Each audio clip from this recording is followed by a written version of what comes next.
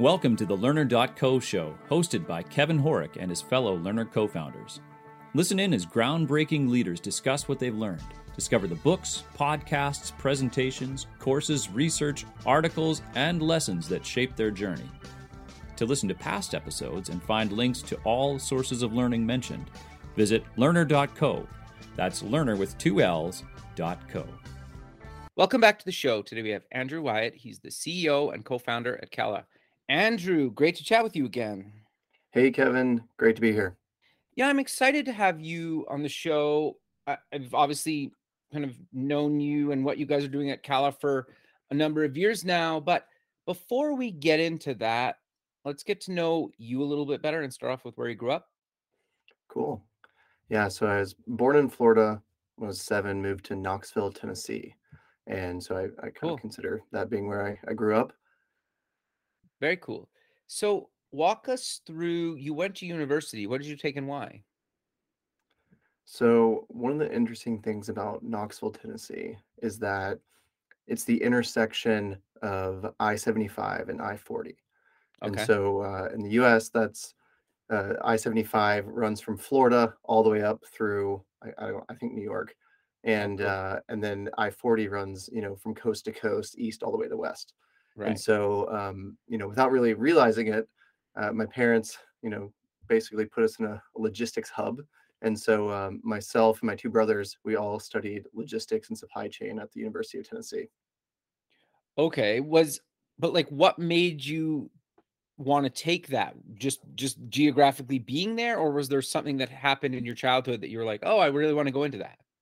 So, it was definitely one of the top majors at University of Tennessee. So there's a lot of plugging that, I would say, that they did. But for me, I actually went to school knowing, not thinking, but knowing I was going to be an anesthesiologist. Oh, and so part of the how to get into medical school guide is, you have to do tons of shadowing. And so I shadowed, hundreds of hours, orthopedic, anesthesia, ER, outpatient, kind of everything. And one of the things I kept seeing over and over again was, it felt like things were not running properly, or like it seemed like, there's always stuff everywhere. Everyone was always running around. Everyone was, seemed overtired. And so I was thinking, if I'm going to be a amazing, world's greatest anesthesiologist, would probably be good to take some business classes as well, just to kind of, understand that side of it. Who knows, I thought maybe I would have my own practice at some point. And so kind of like at the same time as I was doing the sort of pre-med courses, I started taking some of the business courses, and was, stars aligned in that my first business course was operations management. And the professor was talking about lean for operations, lean for healthcare, and how they were taking operations methodology and best practices and applying it to a healthcare environment. And I was just like, wow, I think you're only talking to me in this room. And so I went and connected with him afterwards, and he connected me with this guy, Dr. Chuck Noon, who actually worked in the Center for Executive Education at Tennessee. And he was one of the pioneers of applying lean methodologies and principles to healthcare. So I kind of buddied up with him for the next couple of years, and got to do some really, really cool projects, one of which was doing a lean implementation in the University of Tennessee Medical Center's ER, which was super, super cool. Interesting. Okay. So walk us through kind of the rest of your career and pivoting and coming up with the idea for CALA, because it is not medical at all. So I think that the biggest, epiphany from that experience was, at the time I was probably 19, 20 years old.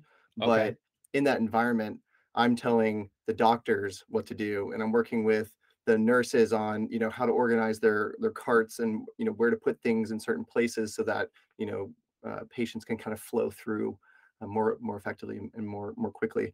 And so it was through that experience where I really kind of started having this idea of like, do I want to go to medical school? Do I want to, spend, in essence, 12 years from, medical school, residency, fellowships, to become an anesthesiologist? And ultimately, decided not to, unfortunately, after I went through the whole process of getting into medical school, but decided that I was going to double down on supply chain and operations, because that's where I, sort of felt I had this kind of zone of genius. Interesting. No, that's cool. So, yeah, talk to us about your career and coming up with the idea for CALA.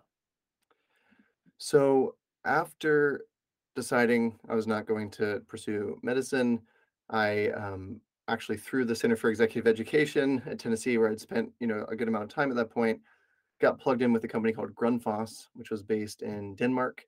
And so I spent 2 years there in a rotation program. So I got to travel all over the world and do like very macro projects, like realigning the North American supply chain with Oh, raw cool. materials coming from Europe, and also like very, very like micro projects, like in Fresno, California, on the production line, trying to optimize the flow of goods of a single sort of like pump manufacturing line.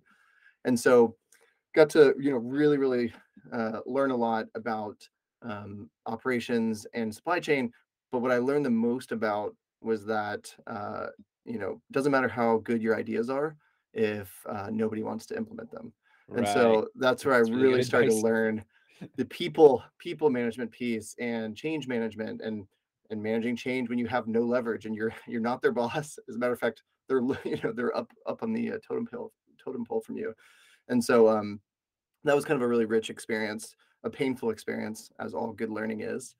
Um, and through that, though, I learned how to communicate with people of all different backgrounds, and was in the end pretty effective with that. And then part of the rotation was I was going to move to Indianapolis and be a logistics engineer. And about that time, I ended up finding a job on AngelList for Okay. Ship. And so, as the story goes, I was flying back to Denmark, and I was going to tell my boss there that I was going to leave and was going to do some consulting stuff. And I met a guy on the plane, and he was like, "Oh yeah, consulting's a cool gig." He's like, "But what you really should do is go to SF and be like an ops guy for engineers." He's like, "This Uber cab company, I think, is going to be the first of kind of a generation of sort of like tech plus operations businesses." And I was like, "Oh, that sounds super interesting, and a lot more interesting than living in Indianapolis." No offense to anyone from Indianapolis out here. And so I was like, "Where? How do I even find these engineers that are looking for tech people or for operations people?" And he's like, "AngelList. It's like a place for talent and companies and startups." And so typed in logistics on there, found Ship, and became their first employee, and was there for a couple of years. And so what Ship was, it was like Uber for shipping. And so Right. you could take a photo of something, someone would come, pick it up, professionally pack it in a custom fit box, send it anywhere in the world, finding you the lowest cost shipping rate. So got to really dive in and do, a lot of tech, a lot of operations, a lot of, logistics related things. And I saw this kind of same repeat behavior where people were using other tools like Shopify or eBay or Etsy to basically be their own entrepreneur. And Ship was this great solution because they were able to now outsource another piece of the value chain that wasn't necessarily part of their core competency. And Right. so specifically, there is a boutique in the Mission District of SF that was using Ship regularly, and they kind of piqued my interest, and so I went and talked to them, and they were like, "Oh yeah, Ship is amazing. Like, once we started using Shopify, now we can ship, we could have customers all over the world, instead of people that could just walk through the door. But we don't know anything about international logistics and things like that." And so it got the wheels kind of spinning on like, in the future, there's going to be way more brands. The technology has democratized people's ability to be a creator or launch their own business. However, when it comes to actually creating physical goods, specifically within the fashion space, I felt like there wasn't that sort of you know key leader in the market that was like, "Oh, you built a great Squarespace site, you have a big audience on social, and now you use this app and you can create amazing physical products to sell to your audience." I didn't feel Right. like that existed. Okay. So, how did you kind of refine the idea, and what was the first version and made you actually decide, like, I need to really build CALA? So first thing I did was I spent some time um, with a fashion brand that was Okay. based in Sausalito, and Okay. it's called Frida Salvador. It's actually a women's footwear company, Okay. and so spent a couple weeks with them and just sort of learning, absorbing, seeing the way they operated, seeing what their meetings were like, their design process, how they communicate with the factory, how they communicated with their logistics partners. And it was through that experience I started to kind of see, basically the tool set is like Adobe Illustrator and Excel, and Right. then email and phone. And so that's where I, initially was like, okay, this is interesting. Like, there's probably something here. And so started working on the V1. At the time, and this was kind of separate from that experience with them. At the time, I was also, really thinking about the experience I had at Ship, where there's just so many people using Ship for returns. Right. And so kind of the V1 of CALA was like, can I create something that helps these sort of like small fashion brands and kind of attacks this problem of returns? And so the kind of V1 of CALA was, I talk about learning here.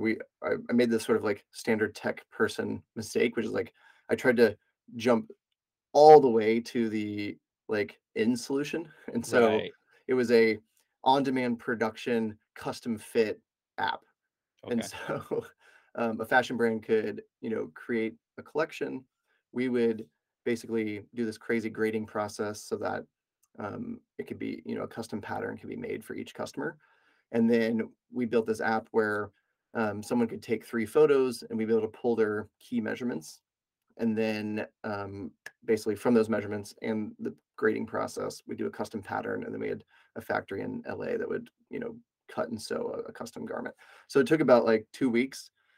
However, we had fanatical customers, but very, very few who, loved the experience. They could never find anything that fit them well. Now they could get the designer style, in a custom fit for them. But ultimately, the designers just kept over and over again saying, like, returns is not our problem. Our Wow. problem is being able to actually produce what we want quickly and, in small quantities. And so it's kind of through that experience of kind of getting something out into the world that we learned, like, oh, okay, the actual, request or things that brands want is the ability to like easily have a, produce internationally and find, great manufacturers and have, reliable experience producing the products they want. Interesting. So were you coding and designing these first versions, or how did you actually get these first versions built? Yeah, so I did actually code the first version of the website. Okay. Unfortunately, Webflow did not exist then, Right. Yeah. which would have saved me a lot of time. Yes. Webflow is And then awesome. Webflow is absolutely incredible. I think like the combination of Webflow and like Figma and Yeah. Framer, and there's just so many incredible tools now where you can, I mean, you could get a good solid V1 of a startup up without having anyone technical on your team. Totally. 100% agree. I still use, as somebody technical, I still use those tools because they're so much quicker than coding a lot of that stuff yourself. So Absolutely. yeah. The So CALA website today is built on Webflow. And as a matter of fact, after this meeting, I have time blocked and I'm gonna turn one of our landing pages into a CMS, so that our team can quickly spin up like, a landing page specifically for this customer that does these things that are looking for this. And it's just an amazingly powerful tool. no, fair enough. That's very cool. Yeah, I still do like my own personal site is even done in Webflow, and I do like client work sometimes in that, and even just like startup work. So no, I think it's a great tool. So, but Well, and I let's think get it's back. a Go ahead. well, I Sorry. was just gonna say, I think it's a great example though of when like technology can abstract away a lot of the, unnecessary complexity. 100%. People can build amazing things, and that's kind of the way that CALA is sort of like acting within the fashion space now. Okay. No, that makes a lot of sense. So walk us through exactly what CALA has become today, and maybe give us a bit more of the journey, because you've been at this a number of years now. Yeah, so May 12th of 2022 will be 6 years for me, Wow, congrats, man. That's great. which is insane in startup years, Yeah. which are similar to dog years. Yeah, Each year's about 100%. 7. Maybe even worse, right? Maybe worse. Exactly. But yeah, so I'll kind of distill it down to some big moments. Okay. So first big moment was when I convinced my co-founder Dylan to join me, and so Okay. he was an engineer at Ship, um, fantastic engineer. Probably I only know one other engineer that's like has as great of like an IQ EQ balance as Dylan, and Right. he was the CTO of Ship, so Ah, was hard to pull him. sure. So basically Dylan joined. That's when we really started to develop the technology, both on the sort of like custom fit and the app side, but also just like the general, website and kind of taking that to the next level. Right. Basically, I fired myself from coding, and then and then we did a collaboration with Wiz Khalifa and two brands, one called Pleasures and one called 424, and that was kind of the moment where, and that was still through the kind of custom fit type product we had, and that was when one of the guys from Pleasures was like, no one cares. He's like, Andrew, no one cares about custom fit. He's like, but if we can upload what we want and have it produced and delivered to us, like that's incredible. You should build that. And so, a lot of people talk on podcasts and Twitter about listening to your customers, and we did. And so at that point, with not a lot of money in the bank, we literally basically spun down our custom fit business and started building the version of CALA that is today. Okay, but just to step back for a second, how did you land some of these big names to partner with you being that early on? Connections? The short answer is I have one of my zone of geniuses besides operations, I think, and actually I think even um, more of a zone of genius than operations is my ability to sell and to Okay. get basically people excited about a vision. Okay. And so when it was just Dylan and I on rotating between my couch and his couch, we managed to get connected with someone from this really cool company called Made, which did these Okay. big events with talent and fashion and culture. And so we told them about our technology and our big vision for the future. And her name was Ruth, and she basically was like, "Wow, this is amazing. Let's do that at Made LA." And so that was kind of the process of, and it was a cold email that I sent, to be honest. Wow. Um, and yeah, next big moment was hiring Ruth. So, Okay. so we hired Ruth after that event, and she kind of came on as our um, head of marketing and sort of head of sort of like creative director, if you will. And so that's when we moved the company to New York, and basically started kind of getting closer to customers and kind of getting embedded in the like fashion scene within New York. Um, and then I'd say like the next big moment was it sounds kind of crazy, but it's very fortuitous. Basically, I was a big Superhuman early user, and Sure. Yeah. Superhuman is an email app, and I love it because it's just like it Same. literally makes you superhuman. You can move so much more quickly through your inbox and such. And so I gave them a lot of product feedback early days. So I got invited to a happy hour that they had. This is actually before we moved to New York. And so I went to the happy hours, engineering happy hour, and I'm talking to a bunch of people, and I see this like 6'5" guy in a Yeezy sweatshirt and Balenciaga Triple S shoes, which are Okay. like crazy sneakers. And so I'm like, my brain's racking, like, what is this guy doing at a superhuman engineering happy hour? Sure. And so I go and introduce myself, and his name was Ryan Wood, and he was the first designer at Superhuman. And so Oh, I was like, interesting. Ryan, how Yeah. would you like to get coffee tomorrow? And he's like, yeah, let's do it. So, long story short, 3 weeks later, Ryan joined as our head of product, and basically was with us for 4 years. And so he really, if we had this kind of idea, Ruth helped us kind of like, build that legitimacy within the fashion space, and Ryan helped us actually like build the app and the product to, make it easy to kind of achieve our purpose of making it easy to create physical products. No, very cool. Okay. So keep going on this journey because it's fascinating. Yeah, so now we're in New York, and we are having a hard time, still having a bit of a hard time on the supply chain side. We're working with a decent number of factories, but it's still kind of like we have one good factory here that does this, we have one good factory there that does that, And a big part of the vision was having this sort of like network approach. And so, instead of having one factory and then having all of the projects go in that queue, trying to take a distributed model. And this comes from operations and even like networking logic. Yeah. And so we were able to kind of a next big step for us was we hired this woman, Lauren Devine, and it was a connection through Ruth, and she helped Kanye do Yeezy season 1 through 4 as Right. his director of materials, and then subsequently was Alexander Wang's director of materials for 4 years. And so, met her at our space, very small space, and basically told her the vision, and she's like, "Yeah, that's never going to work." And Wow. so, so I was like, "Well, how about you tell us how to make it work?" And so I brought her on as an advisor, which big tip for anyone that's starting a business out there. If you can't quite hire the person you want, bring them on as an advisor, That's and actually really then good advice. help them, understand and also like get skin in the game on what you're doing. And then when you're ready, maybe it's a couple months, maybe it's longer, make the big sell and the big pitch. Interesting. Did they eventually come on board? She did. And actually, I did the same thing for Dylan, my co-founder. So I was like, "Look, dude," and he's like, "I'm not going to leave Ship." I'm like, "How about you come on as an advisor first?" And then about 3 months later, he joined. And so Lauren, I think she was advisor for about 4 or 5 months, and then joined full time. I think that's really good advice, but keep going down this journey. It's fascinating. And I think you're working in a lot of really good learning. Yeah, appreciate that. And so we're in New York. We're at this point in time, we're starting to get our operations like really dialed in.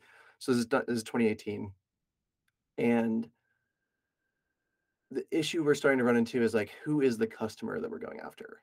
And Okay. so, we worked with Wiz Khalifa before, saw his ability to sell out instantly. And in New York, we were working with a lot of small designers, but they were all really still focused on the wholesale model, which is like Right. you make a bunch of samples, you do a fashion show, or you go in a showroom and you cross your fingers and you hope that, you know, some buyer is going to come and place an order. And it's kind of this sick cycle where, the buys are smaller and smaller and smaller as everything was shifting towards e-commerce. And so we had this hypothesis and we're like, you know what? If we can focus on celebrities and influencers and be kind of like, the solution to help them launch brands. At the time, Kylie was on the cover of Forbes and Yeezy was just starting to kind of get kicked off from like a, big sort of like name brand perspective. And so that was kind of, a big pivotal moment was we were like, all right, we're going to double down, triple down on signing celebrities and influencers. And so we started that in 2019 and we signed about 35 and we built relationships with all the big, WME, CAA, IMG, DBA. I mean, there's a million three-letter acronyms for talent agencies, and we Sure. basically built relationships with all of them. And so that's kind of when we're getting into COVID a little bit, and basically we were fortunate to have the opportunity to get kind of like never before seen access to talent because they were sitting at home and willing to jump on a FaceTime or a Zoom or something like that.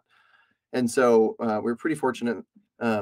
We signed a lot of them, and that resulted in a bit of a surprise, which was we found that not everyone with a large audience and high levels of engagement was able to actually sell. And so of the 35, about a quarter of them were pretty successful. Another quarter would like make back the cost of goods, and then half of them just like couldn't sell a darn thing. Fascinating. Why do So you that think was a that tough was? learning. Just out of curiosity. I think we basically were thinking that engagement translates to dollars in its purest Ah, form. okay. And I think what we learned, and we were continuously fine tuning the types of talent we were going after. What we basically learned is that a lot of people with high engagement are really have this sort of like entertainment relationship with their following Ah, versus a taste making or like a trend setting type of relationship. Okay. You also get really good engagement if people hate you Yeah, I guess that makes sense. because everyone's Yeah. trolling all of your posts. So, what we kind of ultimately found is like, it's more than just the quantitative numbers. You have to be able to look at someone and be like, all right, are they actually influencing their audience? Are they, generating new looks and ideas and trend and tastes? And so we ultimately found that was pretty hard to basically pick winners. And so what we did towards the end of 21, or sorry, towards the end of 2020, is we realized that like the successful brands really look a lot like fashion brands. So a lot of their needs are the same from like a technology and sort of a supply chain perspective.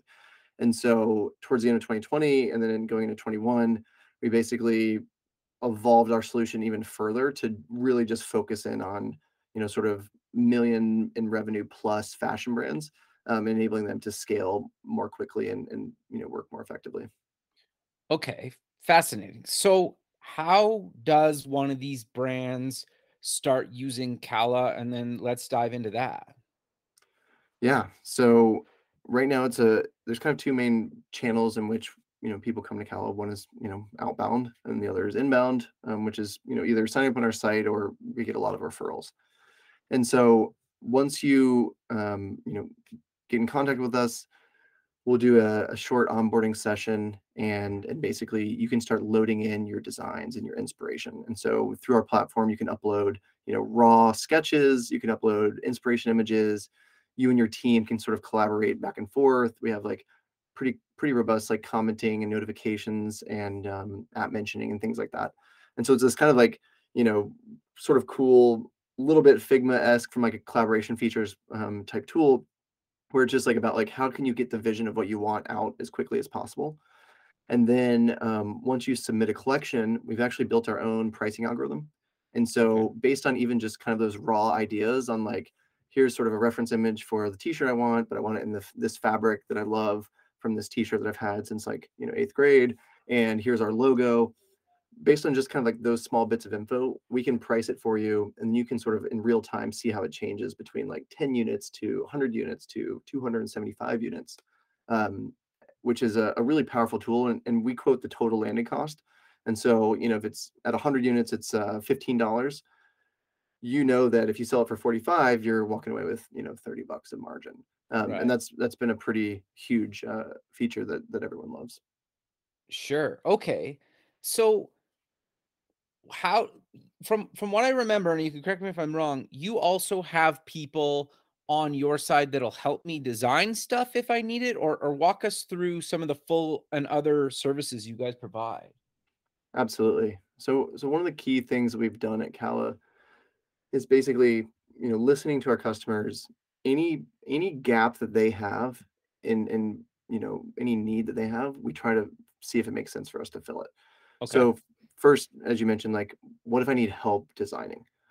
And you may think like, well, they're a designer, how they need help designing.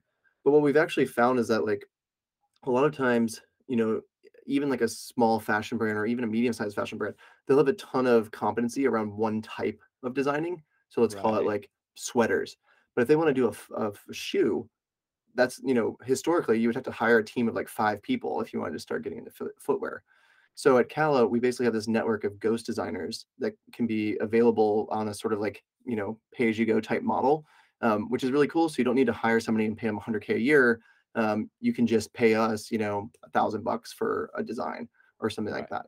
that. I think it's even like less expensive than that. So we've done that in a number of areas. So we have ghost design, and let's say that you already have your designs, you know exactly what you want. Once you check out, then we actually now do by default a 3D design. And so we'll Oh, basically cool. take those sketches and reference images, and you'll get an actual like 3D render that you can sort of engage with through the CAL platform.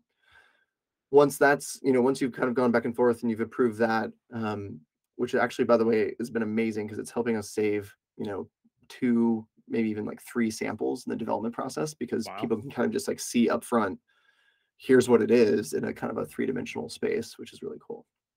That's awesome. Okay, but keep going. Sorry. So once you approve your 3D design, then it goes in this kind of like technical phase where we take the 3D design, make sure that it's sort of like production ready.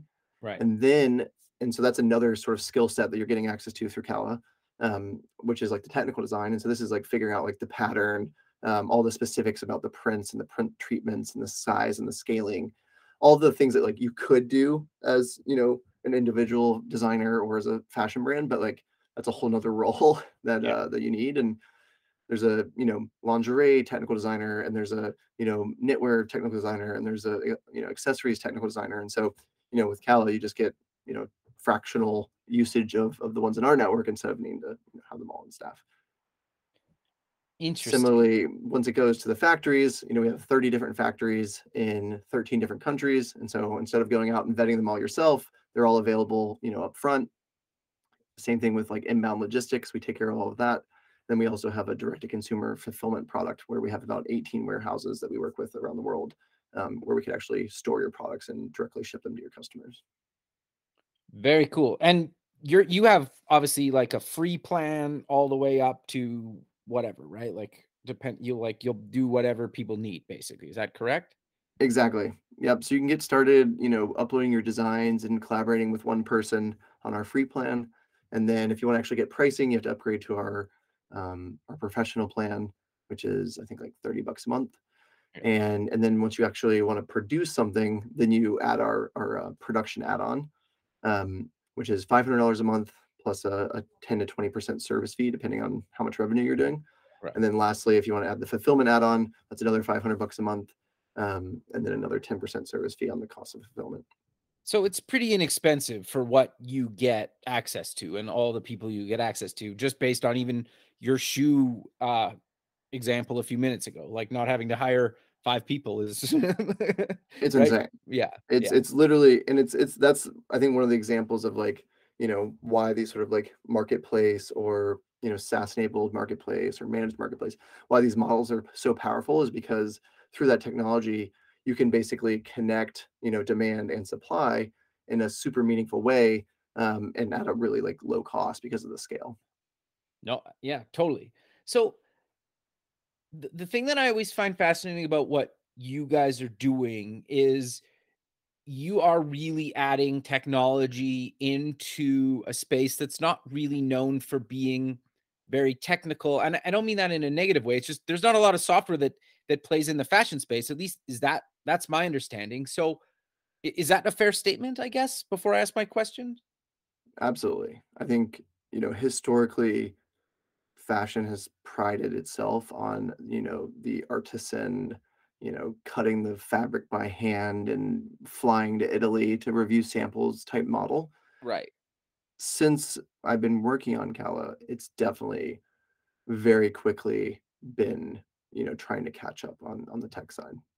Right. Okay. So then I'm curious, what advice do you give to people look because it sounds like you basically just figured it out as you went, tried to make as many connections as possible. You obviously networked with people. You gave some really good advice about um if they don't join you, ask them as a or add them as a mentor if they're willing to do that in hopes that you can hire them down the road. But what other things have you learned along the way that you maybe wish you knew earlier on in your journey? One of the biggest things that I've learned through the CALA experience, and really through, I'm getting close to like 10 years in tech now, Totally. is I got into the space thinking I knew everything, Okay. and now I'm so proud to say that I know basically nothing. Yeah, And 100%. That's funny. Yeah. and when you embrace that nothingness, Yeah. it puts you in a position to listen. It puts you in a position to discover. It puts you in a position to learn. And I think that through towards the end of my ship experience, I really was kind of like having my world crushed from the like I know everything perspective. And Yeah. so as I was starting CALA, there really was this curiosity, and of course it was a new space as well.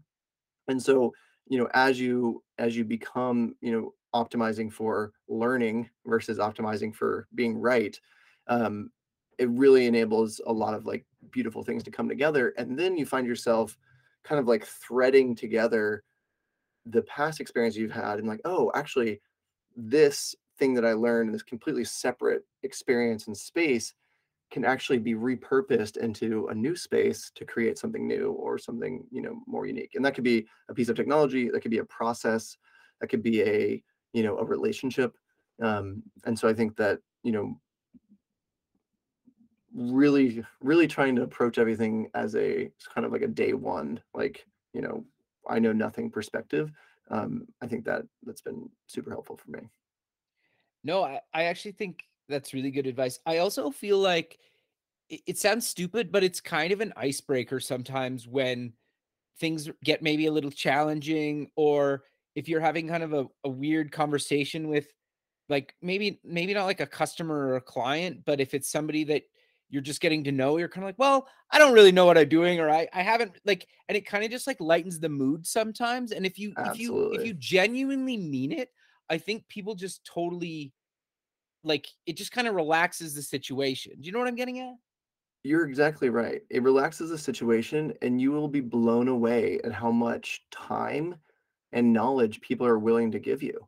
Totally. It's literally like because you have that curiosity, um, people want to help. They want to, not everyone, but a lot of people want to help. And I kind of think back to when I was in LA at a manufacturer working with this wonderful 60-year-old woman who is a pattern maker, and she was like, I'm like, I literally know nothing, like, please just tell me everything. And Yeah, so she taught me about grading and about marking and the whole experience. And you would be just amazed at how much you can learn in a very short period of time, with that kind of attitude. And I think when you look at a lot of the like super successful startups, especially the ones that are kind of like creating a new space, yeah, it's almost never someone from like from that industry that's doing it. totally. So think Yeah. about Travis Kalanick with Uber, and Brian Chesky and team with Airbnb, like none of them came from taxis or from, hospitality. I think it takes that kind of like that, outsider view and that process of learning where you can kind of come up with these like crazy new ideas. No, I think that's really good advice. So you also have a mobile app. How does that tie into everything we've talked about so far today? Yeah. So, I don't want to beat a dead horse, but, listening to our customers, seeing what they're doing, seeing how they're using the product. One of the things became abundantly clear, which is the creation process, which is still heavily dependent on the Adobe suite. Few people are using Figma. That's a desktop experience. Right. But once you get past that part, and even like the collaboration elements within that part, a large portion of the team are not in those tools. They're on mobile. And so what we kind of realized about a year ago is like, I think it was something like 60% of people that were logging into the app were logging in on iOS. Okay. And so we were basically like, all right, we need to create like the absolute best experience, the best digital experience for our customers. And for many of them, that means a mobile experience. And so we launched the mobile app back in March, and has had incredible response so far. It's also a cool opportunity for us because we've been able to use a different tech stack, and Right. so really kind of you know playing around with some new cool technology and things from like the API side that is really exciting for our team that's working on it. But also just like going back to that day one thing, whenever you get a chance to kind of like start fresh with something, you can do it better that time. And so the app's super fast, and some features are even easier to do on iOS, like panning and zooming, than they are on desktop. And so it's been kind of cool to introduce that product, and have heard great feedback so far. No, very cool. So I'm curious, because obviously you have some well-known brands and some celebrities using the platform. How do you manage your roadmap with their requests? Because some of these brands could probably throw lots of money at you to build some of the features that you're like, well, they're not really right for us. Or how do you manage that? That's a good question. So I think it's about staying true to your purpose as a company. Okay.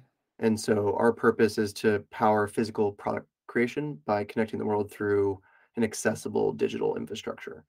And so when we get big requests like, oh, you guys should build a factory or, something like that. And it's like, well, does that directly help us on our purpose of creating physical products more accessible? Maybe. But then it becomes a prioritization process towards like what are the things that are most quickly and most directly going to propel us towards that vision. And so that's something that's been really important for Dylan and I from the very beginning, is really codifying our purpose as a company, but also our values. And so we kind of talk about it as like, the purpose and sort of like our OKRs is just how we track towards our purpose. OKR standing for objectives and key results. That's kind of like the what that we do. Okay. But equally as important is the values, which is like the how. And I think it creates a really great framework for hiring. Creates a great framework for managing. And in some cases, it creates a great framework for offboarding team members that kind of don't work within that realm. No, yeah, no, that makes total sense. So one thing we haven't covered yet is, so we get through the whole design process. I have my collection ready to go. How do I actually I'm assuming well, I know, but you guys integrate with Shopify or Webflow to actually sell these to my customers, correct? Or walk us through Absolutely. that process once it's done and I have everything ready to ship. Yep. So we do third-party QC at the factories. Our logistics team handles all of the importation craziness through customs, no matter which country it's coming from. Okay. Once the product's been received in the warehouse, you can actually connect your CALA account to your Shopify or to Webflow, and then from that point on, that's kind of on the customer side. So you can launch whenever the products are available, and those orders are going to flow through directly and be shipped. I think right now we're averaging like 12 hours, Wow. From the time the order happens until there's a tracking information that's provided. And one of the cool things that we do also is we include customer service as a part of our fulfillment solution. So not Okay, very only cool. for $500 a month do you get access to incredible shipping rates and all these different facilities everywhere, and amazingly high caliber of fulfillment provider because we're doing so much volume. But you also get a team that's going to be able to answer questions from your customers directly. My item didn't arrive, or it was delivered, but I didn't get it, or it was damaged, or I need to return. All of those things can be taken care of for you. And we have this sort of like 17-page brand Bible template that Okay. when we onboard a fulfillment client, we'll go through, talk about like what's your customer voice, what's your sizing and grading, what do you want your friendly fraud protocol to be, and of course we have all of our defaults and recommendations, but it's a great way for you to kind of like take a pause and be like, oh, how does my brand operate, and oh, look at these best practices. And so it's a really great tool for brands to be able to offer a really great post-purchase experience. No, very cool. So is there anything else kind of ongoing that you guys also include? Because like customer service is obviously super important, but once it's kind of everything's up and running and I'm maybe working on another collection, how does that kind of play into the platform? Or is it just kind of a rinse and repeat type cycle that, okay, now I'm working on my next collection and we kind of started over? Or how does that kind of work? Exactly. So in the platform, things can be organized into collections, and so Okay. you can actually see through a dashboard for different collections and different products, what stage are they in? Is it in the sort of technical design phase? Is it in sampling? Is it in production? And then so we've kind of built the product so that you can easily do that across collections within one team. You can even do it really easily across teams. And so let's say, for instance, that you have, kind of one brand that you're primarily working on, but then you also do some design work for another brand. You can kind of easily within the platform track the status of, multiple different designs that are being produced in 5 or 10 or 20 different countries, all at the same time, which is pretty cool. No, that's very cool. But we're kind of coming to the end of the show, but I'm curious, is there any like books or podcasts that you recommend that you've learned a lot from over the years? Absolutely. So the probably the most impactful book for me has been 15 Commitments to Conscious Leadership. Oh, I interesting. think that was introduced to me about 3, maybe 4 years ago now, and absolutely changed the way that I think about life, but also, of course, management. And one of the key, I guess, actually the the first of the commitments is taking 100% responsibility. Okay. And it's not just taking 100% responsibility of your work, but of your whole life. So your physical, mental, spiritual well-being. And you'll be amazed once you kind of go through reading this book and you start thinking about like, oh wow, actually I don't take I don't take full responsibility ever in some cases. It's like, Right. oh, I'm too tired, I'm not going to work out, or I just so burnt out, blah blah blah, or and so or when I kind of read that book, it had almost like a great awakening. It was also in a very tough time at CALA where we were having big issues with a big customer, and of course always running out of money. And so I was in kind of a tough place, and kind of got introduced to that book and helped to create sort of like a tool belt, if you will. Because life's a roller coaster. It's ups and downs, and that's the beauty of life, right? If it was all the same, it would be super boring. And Yep. so what the 15 commitments do is they kind of give you this tool set to use when things get thrown at you, that help you just to be more zen, and kind of flow through life more happily. Well, I think that's a really good recommendation. Any podcasts you listen to? I mean, none that I would highly recommend. I'm kind of a bit scattered from that, where like Sure. a lot of the podcasts I listen to are through Twitter or something like that, versus like me following. I like the podcast that Jack Conte is doing for from Patreon is pretty cool. He's had a lot of Yep. really interesting people on there.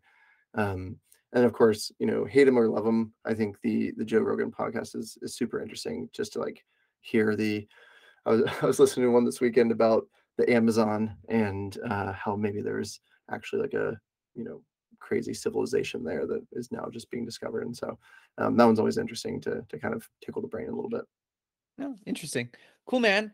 Well, we're out of time, so how about we close with mentioning where people can get more information about yourself, Cala, and any other links you want to mention? Absolutely. So if you want to know more about CALA, you can visit our website, ca.la. And yeah, if you want to follow me, I'm on Twitter, AWHYIT. Did it phonetically because somebody had a wide already, which I'm hot about. But yeah, feel free to shoot us a note on our website, or follow us on Twitter as well. This is ca.la, or sorry, this is CALA is our Twitter, and it's also our Instagram. Perfect. Well, Andrew, again, I really appreciate you taking the time out of your day to have a chat with me, and have a good rest of your day, man. Of course. Thanks for having me. Take care. Thank you. Hey, bye. Thank you for tuning in to the Learner.co show. If you're looking to be a guest, try out our app, or want to get in touch, please visit Learner with 2 L's at www.llearner.co. The music for the show is by Electric Mantra. Thanks for listening, and keep on learning.